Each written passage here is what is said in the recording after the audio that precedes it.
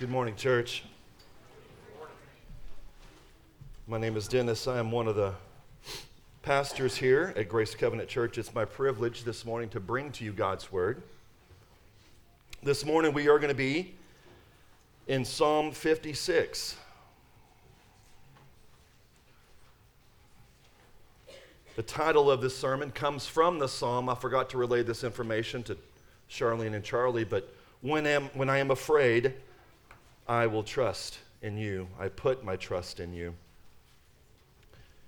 If there's a theme for this sermon this morning, it is verse 3. If you're going to be in a pew Bible, I believe it's on page 446. Let's read Psalm 56. Be gracious to me, O God, for man tramples on me. All day long an attacker oppresses me. My enemies trample on me all the day long, for many attack me proudly. When I am afraid, I put my trust in you. In God, whose word I praise, in God I trust. I shall not be afraid. What can flesh do to me? All day long they injure my cause. All their thoughts against me are for evil. They stir up strife, they lurk. They watch my steps as they have waited for my life. For their crime will they escape? In wrath cast down the peoples, O God. You have kept count of my tossings. You've put my tears in your bottle. Are they not in your book? Then my enemies will turn back in the day when I call. This I know, that God is for me. In God, whose word I praise, in the Lord, whose word I praise, in God I trust. I shall not be afraid. What can man do to me? I must perform my vows to you, O God. I will render thank offerings to you, for you have delivered my soul from death, yes, my feet from falling, that I may walk before God in the light of life. May God bless the reading and exposition of his all-sufficient word this morning for us. Once upon a time, probably dating 2-3 years ago by this point, Pastor Andrew, who has since gone to California, preached through Psalm 19. And within Psalm 19, he used a phrase that some of you may remember. He used the phrase revelation receivers. Do we remember this? Okay. He called us, the people of God, revelation receivers, meaning we receive good and bad revelation about God depending upon where we look. And in the same way, I didn't come up with this phrase, but in the same way, we are theology obtainers. Not as catchy as revelation receivers, but again, theology obtainers. Your knowledge and how you understand God, whether good or bad, affects every area of your life. Your worldview, your value, your commitments, your responses and actions in good times and in bad. And the same is true for me. One pastor said these words, if you get your theology from your circumstances, sooner or later, whenever the storm comes, you're going to come to the conclusion that God does not love you. And if you come to that conclusion, your confidence in God, your joy will be fleeting. More importantly, by not getting your theology right and how you understand God through the storms of life, we are really misrepresenting who God is, which is an even bigger issue. The God who holds you, the God who sustains you, the one you are held fast in his hand, the one who gives you life and breath, the very next heartbeat that your heart takes. We misrepresent him. To piggyback on Joel's sermon from last week, he used a term called severe mercy. And I think a more appropriate way, really, to say the storms of life is to say severe mercy. Whenever we look at it through the perspective, through the lens of a severe mercy, there is a sovereign governing or control of a mercy that's given to us by God. Whereas, if we say the storms of life, in the sense, just as storms are out of control, storms of life may seem to happen without the sovereign care and control of God. Severe mercy, I believe, is a better term. And this is whenever God utilizes suffering to reveal himself to us. So instead of getting your theology from your circumstances during a severe mercy moment, we should run to God's word to be informed on the true nature and character of God, who we are in relation to God, so that we come to a different conclusion. And this is what we eventually will see in the life of David. Looking at your Bibles this morning, if you look at the text that's right above the main text, this, we've called it, I believe we've used this numerous times, the superscription. We get an idea of the historical context of what David was going through at this moment whenever he meditated, whenever he prayed, whenever he wrote this psalm, based upon the superscription in Psalm 56. In our case today, this superscription sheds light on the historical context in relation to David. A Mitcom of David, when the Philistines seized him in Gath. And just based upon that, we know that David, for some reason or another, thought that it was a good idea whenever he was fleeing Saul to go to the area of the Philistines. Why would this be an issue of David going to the Philistines? Well, because he killed Goliath, right? King Achish knew who David was. The servants of this king knew who David was. And whenever David came to this area, they were like, aren't you the guy? Aren't you the guy that slayed Goliath? Aren't you the guy that songs were sung about you, that Saul slayed his thousands, but David, you slayed your tens of thousands? Are you not the guy? And at this point, David's like, forgetting about the quarrel that they had, crud. They remembered me. This is not good. And 1 Samuel 21 helps us understand a little bit more about what David was going through. This is what 1 Samuel 21, 12 through 13 says. David was much afraid of Achish, the king of Gath. This is memorable. Some of you are going to remember this whenever Pastor Joel preached through this. So he changed his behavior before them and pretended to be insane in their hands, and made marks on the doors of the gate, and let his spittle run down his beard. So David's temporary fake insanity worked.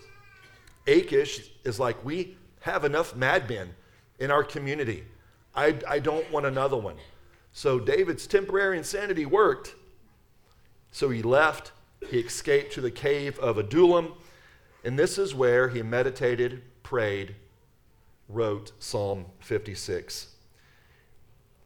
But David, as he pretended to be insane, as spittle and drool ran down his mouth, this was a response by a person who really took matters in his own hands. Hopefully we can see that. This was not a person that put their trust in the Lord, especially the promise and trusting God in relation to this promise that he would be king. David knew that the Lord made a promise. You will be my king. And David just happened to have a little bit of amnesia, which we've talked about before, forgetting about the promises of God. So he decided to be crazy and let drool run down his beard. To help remind us of that promise that took place with David, I'm going to read for us 1 Samuel 16. The Lord said, I will send you to Jesse the Bethlehemite for I have provided for myself a king among his sons. And you shall anoint for me him who I declare. Skipping down just a little bit, Samuel said to Jesse, are all of your sons here? And he said, there remains yet the youngest. But behold, he is keeping the sheep. And Samuel said to Jesse, send and get him, for we will not sit down till he comes. And he sent and brought him in. Now he was ruddy and had beautiful eyes and was handsome. And the Lord said, arise, anoint him, for this is he. Then Samuel took the horn of oil and anointed him in the midst of his brothers. And the Spirit of the Lord rushed upon David from that day forward. The Lord chose David to be king. But David's response to Achish of pretending to be insane was not based upon the promised. This was because David's, going back to what I mentioned a little bit ago, this was because David's theology at this moment was based upon his current circumstance. He feared his life in the presence of his enemies. He feared his life in the presence of King Achish and his servants. Some might say that David was cunning on his part. It's a pretty good idea to be crazy, to act crazy. If you're ever faced with a situation where people are going to kill you, just act crazy and you'll get out of it. But causing your drool to run down your beard, I'm not sure what he was marking on the wall, but I mean, again, it was crazy behavior. This is not a person that represents someone that has a lot of confidence in God. And at this moment, David's theology was distorted. And he had a fear of man that overshadowed his confidence in the Lord. And what we read in 1 Samuel 21 and then in Psalm 56, you might be thinking, how could this be the same person? Crazy person, marking all over the walls, probably saying a bunch of gibberish, drool running down his beard, to what we see in Psalm 56 and what we just read. What happened in between then and the moment that he wrote Psalm 56? Well, let's look at verse 1 and see how David responds to God in this severe mercy moment. And as we look at verses 1 and 2 very briefly, hopefully you're going to see that there is a difference here, almost as if he took some antidote.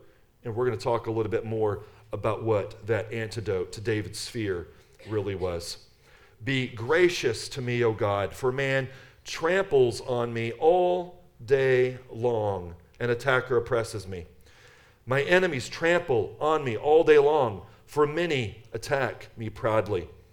So in this prayer, David immediately calls upon God to be gracious to him because those who trample him and those who attack him.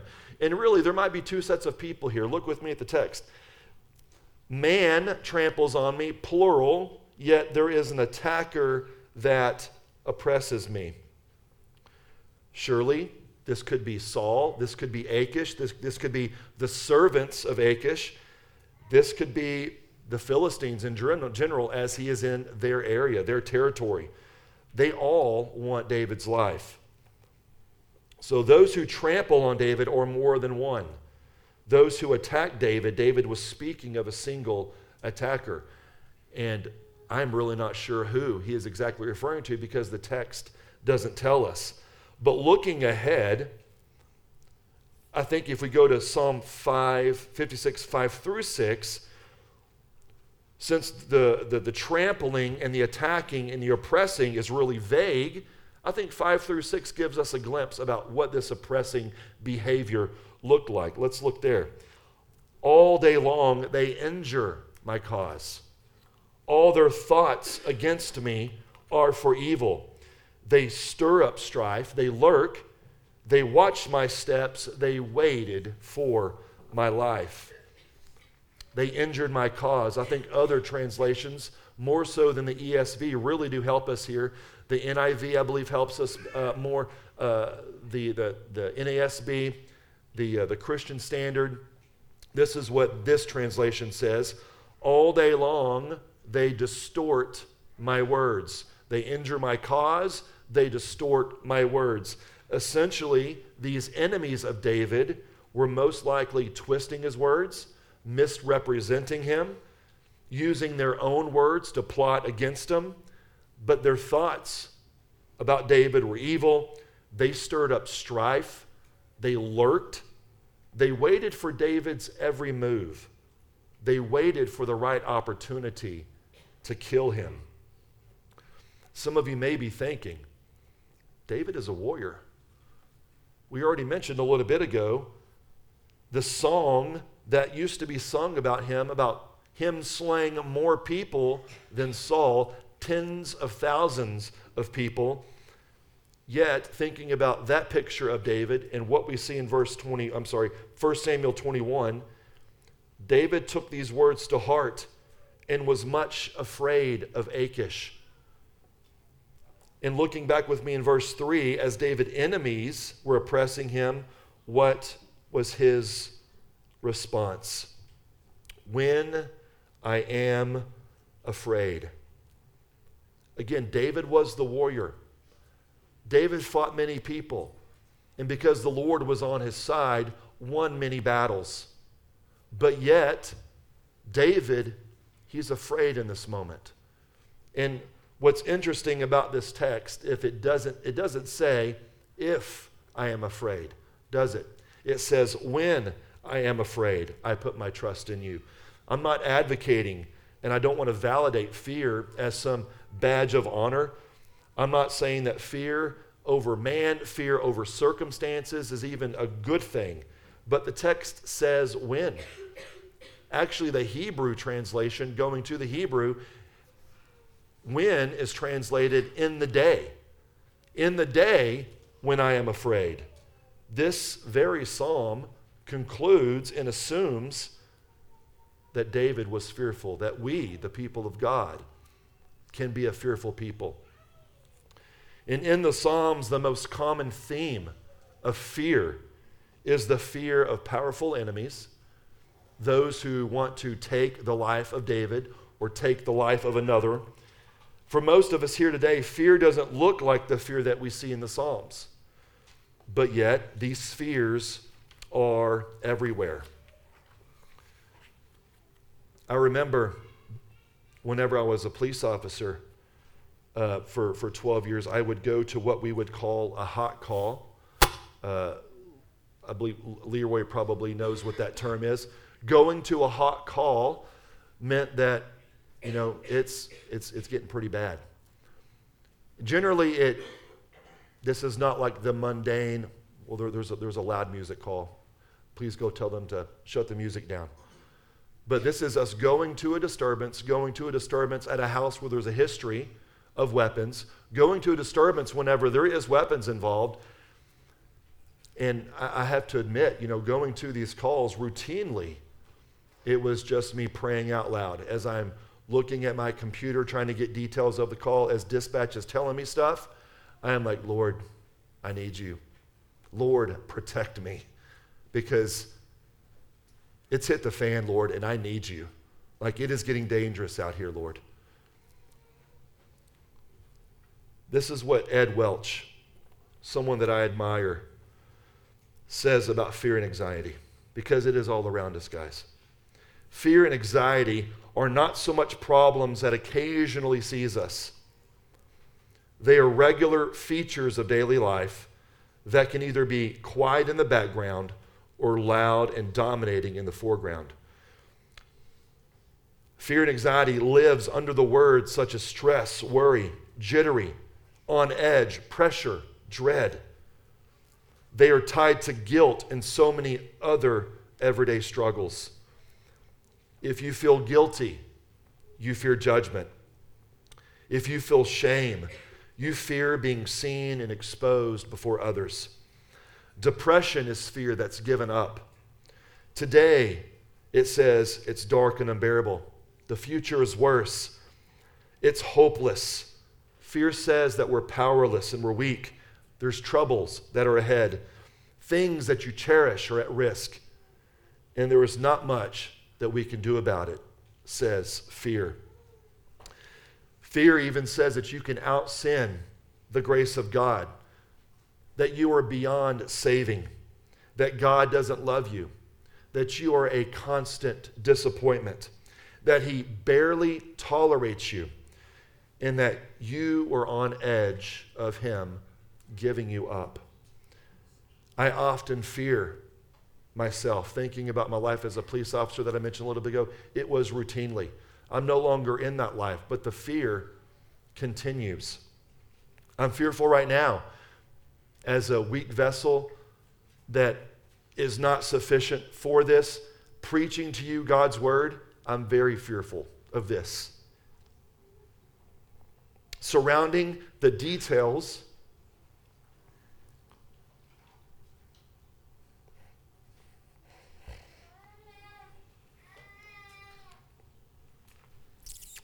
of that precious little girl right there.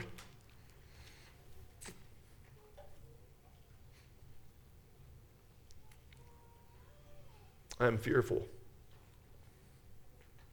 I'm fearful of losing her. We've only had her for a week.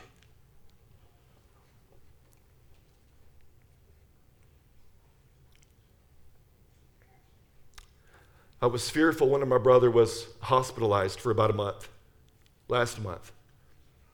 I was fearful whenever I received a call from my mother that she was diagnosed with cancer. And then later, coming to the knowledge that she was now in hospice. I was fearful whenever EMS called my telephone one day during basketball practice as I was coaching my team, telling me that my dad was involved in a fatality accident. Super fearful. And guys, I know that you are fearful too. I've been fearful alongside of you as you have lost loved ones, as you have lost children, as you have lost jobs, as you battled illnesses and you currently still battle illness.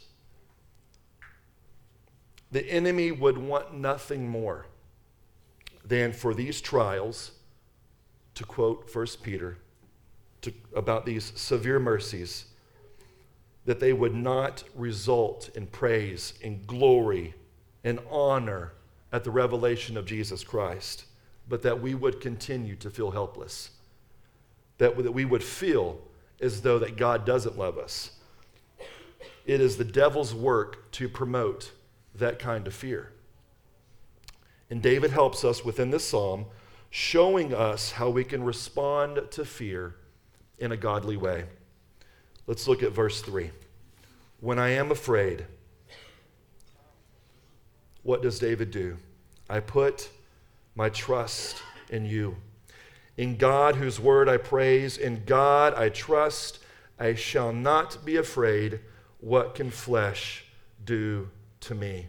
I mentioned an antidote a little bit ago. We see that antidote now, do we not? The antidote to David's fear from being trampled on, from being oppressed all the day long from those who wanted to take his life, the antidote was faith. It seems pretty easy, does it not? That's such an easy answer, Dennis. But that is the answer. Friends, that is the answer. Whenever you are dealing and going through trials of various kinds, severe mercies, and you are feeling hopeless and you are feeling helpless and you feel like God has abandoned you, what is the antidote? Because you know that that's not the truth. Deep down in your heart of hearts, you know what God's word says about you, about who you are in relation to Christ. The antidote is faith. This is what David does. He places his faith, his trust in the Lord. And I love what Derek Kidner says about this particular verse. He says, faith is seen here as a deliberate act in defiance of one's emotional state. David didn't trust his feelings. David was feeling afraid. So much so, remember, not that long ago, he was acting crazy. The antidote, David trusted the Lord. David didn't trust his feelings. He resisted them. His theology was no longer on his circumstances. His theology was based upon who God actually is, his character, his nature. David responded by flying by faith to God in prayer, remembering who God was and pleaded with the Lord to be gracious to him. Verse 4, in God whose word I praise, in God I trust. David also, not only did he go to God in prayer, but he also fled to God's word. The word whose word I praise, David says, in view would include all of Scripture that David would have available to him at that moment, including the promise that he would be king. We mustn't forget the healing balm that is Scripture. Whenever we are fearful, whenever our hearts are afflicted, we must, taking David's example, fling to God by faith and prayer, fling to God in going to his word. Psalm 119 echoes this, verses 49 through 52. Hear the words of this psalmist. Remember your word to your servant, in which you have made me hope. This is my comfort in affliction, that your promise gives me life. The insolent utterly deride me, but I do not turn away from your law. When I think of your rules from of old, I take comfort, O Lord. Looking at this psalm very briefly, your word gives me hope. It's my comfort in affliction. Your promises give me life. I don't turn away from your law. Your law and your rules from of old, synonymous with God's word.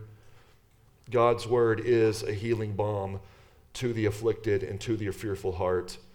So David goes to God's word, reminding himself of who God is. He trusts in the Lord, the one who said that he would be king, the one who guided him and protected him up to this point and spared his life many times, even before now. He exclaims in the latter part of verse 4, I shall not be afraid. What can flesh do to me? Skipping down, looking very briefly ahead to verses 10 through 11, David repeats himself essentially, almost verbatim, and his logic is pretty simple, according to one commentator. If God had said David would be king, there is nothing any human can do to prevent that from happening. Thus, David's rhetorical question as to what flesh can accomplish against him is based squarely on the fact of God's promise to him and his confidence in God's character. God keeps his word, and no man can prevail against it. And after David gives the description of how his enemies oppressed him in this prayer, he also asks God a question in verse 7, in reference to those who oppress him, followed by a request for what the Lord does to him. Let's look there briefly. For their crime will they escape. In wrath cast down peoples, O God. In other words, Lord, do you see what they're doing to me? If I am your chosen king and they seek my life, why do you continue to allow them to live in wrath? In your righteous, holy anger, cast them down. David wanted justice for his enemies. And this wasn't the first time, and it's not going to be the last, where David petitioned for God to respond in anger, in wrath, according for the wicked. Couldn't David respond in vengeance? That might be a question you could be answering yourself. He was a mighty warrior, like we said a moment ago.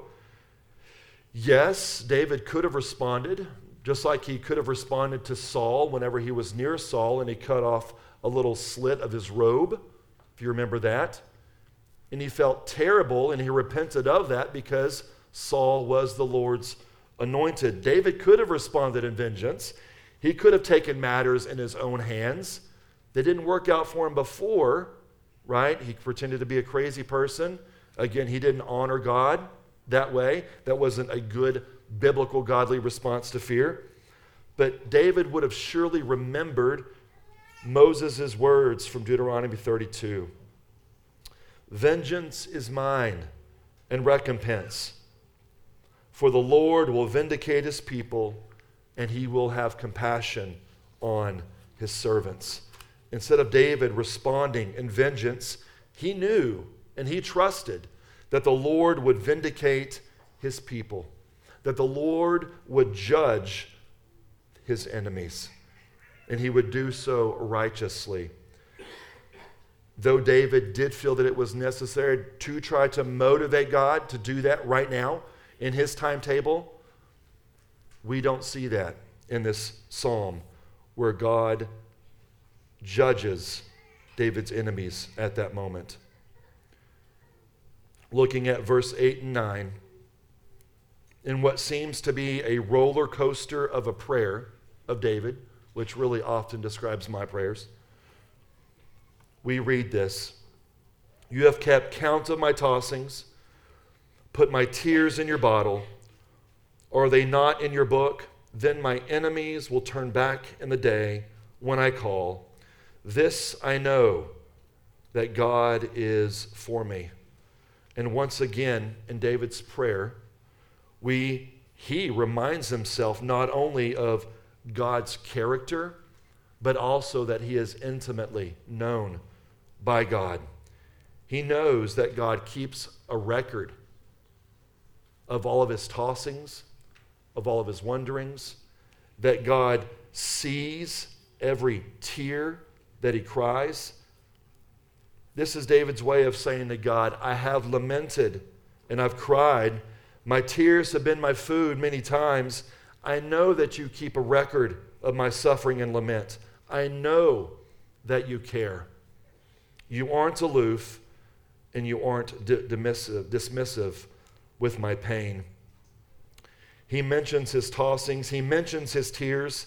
And this is David's appeal to God's compassion, and therefore really a motivation to try to push God to act quickly against his attackers. But what can't be missed is David's confidence in God, so that whenever he calls to the Lord, what will his enemies do at that point? According to the text, they flee.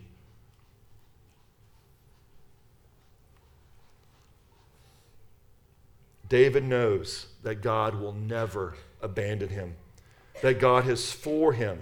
And if God is for him, then who could be against him? And what is true of David? I recall of a video, a YouTube video. I forget the brother's name. His first name is Matt Chandler, where he goes, "You are not David." Have we seen this? Probably have. It's pretty good.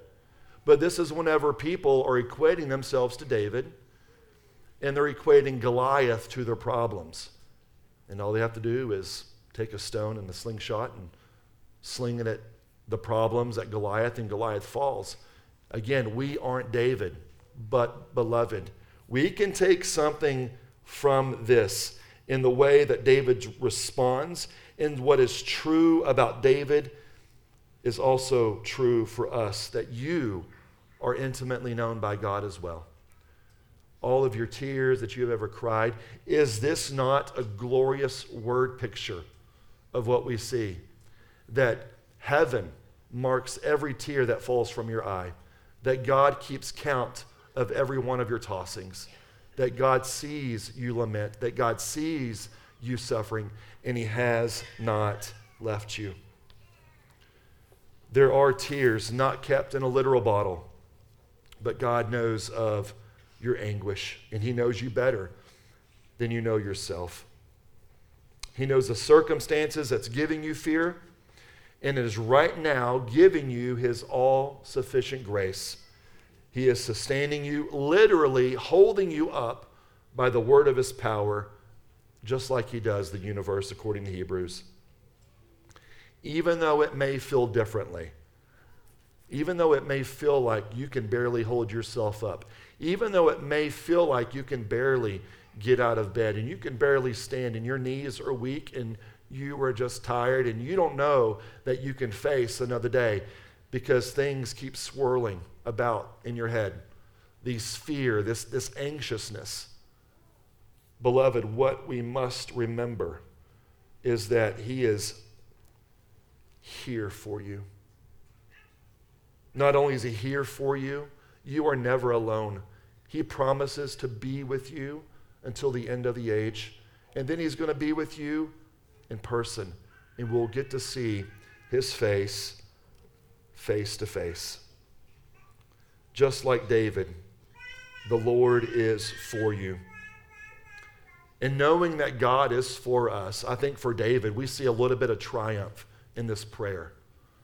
J.I. Packer remarks on this. He says, there is an added element of triumph to David's prayer in Psalm 56, knowing that God is for him. And it should be the same for us. Knowing that God is for us. Sure, circumstances, trials of various kinds, they are going to be against you, but the Lord is with you, and that's where our hope lies. There is nothing more sovereign, there is nothing more powerful than Him, not even the grave. Instead of battling with unbelief with God's promises, we should run to Him. And to quote 1 Peter again in chapter 4, entrusting our souls to a faithful God while doing good. So at this point in David's prayer, he asserts praise for God's word, again repeating himself. The fearlessness he now has is not because of any human power, but it's because of what God can overcome in God's power. In verse 12 through 13, David says, I must perform my vows to you, O God. I will render thank offerings to you, for you have delivered my soul from death, yes, my feet from falling, that I may walk before God in the light of life. Reflecting on what God did for David, God's promises for him. God knew of his sufferings. He knew of his lament. And David is confident because of what this verse says here. Again, looking at it again. For you have delivered my soul from death, yes, my feet from falling. Again, whenever we preach through Psalm 56 and Psalm 55, it was the same. David is speaking as if God has already done it, but God hasn't done it yet. But the confidence in God is so great that David's deliverance is already a reality. I will render thank offerings to you because you have delivered my soul from death and my feet from falling. David is so confident that God will deliver him again. David remembers being able to walk in the light of life as he used to do. At this point, remember, he has been on the run for a while. But all the while, God is sustaining him. God is carrying him. God is for him. And David is so confident that he will walk with God in the light of life.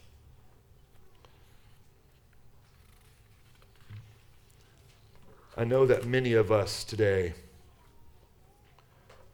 as mentioned earlier, we have fears, we have anxieties, and they're running around endlessly in our minds.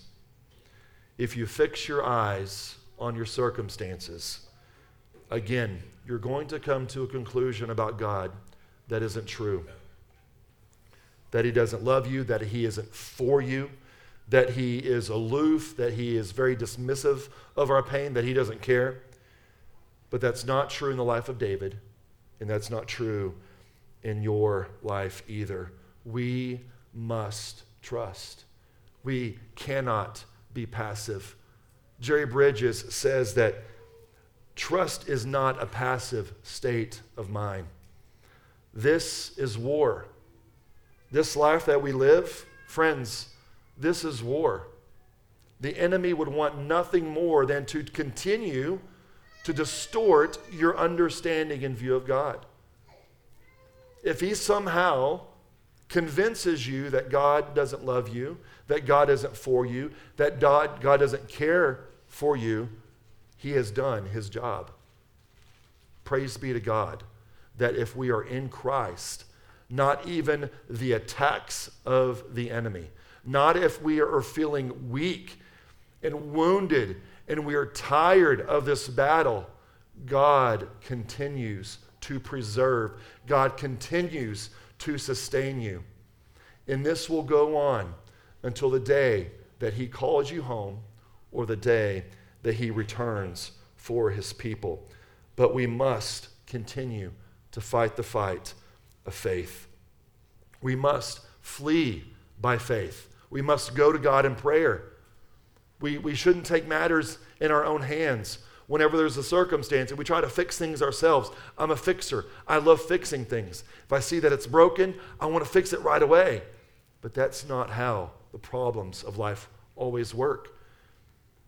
And there's an element of not relying upon God, not depending upon God, but being self-sufficient. And as Joel would say, pick up ourselves by our own bootstraps. This is not what the Lord desires. This is not a godly response to fear or any afflictions of the heart.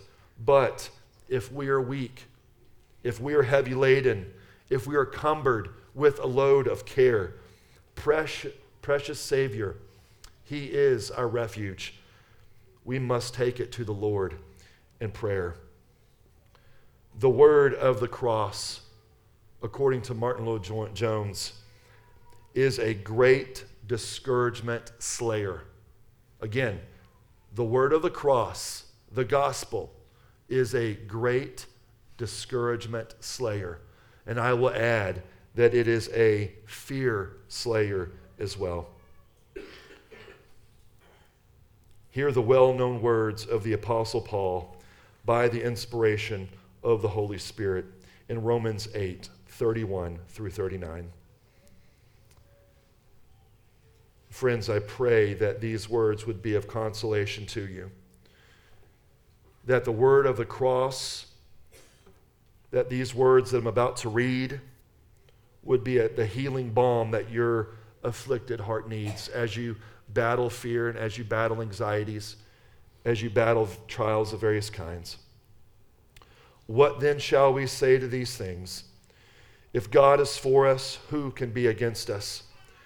He who did not spare his own son, but gave him up for us all, how will he not also with him graciously give us all things? Who shall bring any charge against God's elect? It is God who justifies. Who is to condemn? Christ Jesus is the one who died, more than that, who was raised, who is at the right hand of God, who indeed is interceding for us. Soak it in. This is so good. Who shall separate us from the love of Christ? Shall tribulation, shall distress, persecution, famine, nakedness, danger, sword? As it is written, for your sake we are being killed all the day long. We are regarded as sheep to be slaughtered. No. An emphatic no. In all things we are more than conquerors through him who loved us. For I am sure that neither death, nor life, nor angels, nor rulers, nor things present, nor things to come, nor powers, nor height, nor depth, nor anything else in all creation. This is Paul's way of saying nothing ever, period, that's been in existence in the past, present, or the future, concluding, will be able to separate us from the love of God in Christ Jesus our Lord. If you have repented of your sin, if you have trusted in Christ, what we hear and what we read in Romans 8:31 through 39 is for you. You are justified. You are declared not guilty for your many sins. That nothing will separate you from Christ's love, that God is for you. He will preserve you. He will protect you. He will perfect you until he calls you home or he returns for his children. Beloved, when you are afraid, place your trust in the only hope that we have, in the Lord. Be still, beloved. The Lord is on your side. Let's pray. Father, Holy Father, I am so encouraged to work through this and just understand how much your people are intimately known and intimately cared for. Lord, you know everything about us, our sufferings, our lamentations. Lord, you even know our sin and the depth of that sin. Yet, while we were still enemies, Christ died for us, and you love us. Father, help us to respond in trust whenever we are afraid. Help us to run to your word, to be reminded of the wonderful truths of who you are, your character, your loving nature, your mercy and your forgiveness, your love, your compassion. Father, help us to preach the word of the cross to ourselves whenever we are facing fears, whenever we are discouraged. Father, even whenever we're feeling good, help us to preach the gospel, the word of the cross to ourselves. Thank you that your grace is sufficient for today, and thank you that your mercies are new each and every morning. Father, transform our hearts. Write these words on our heart. We pray in Christ's name. Amen.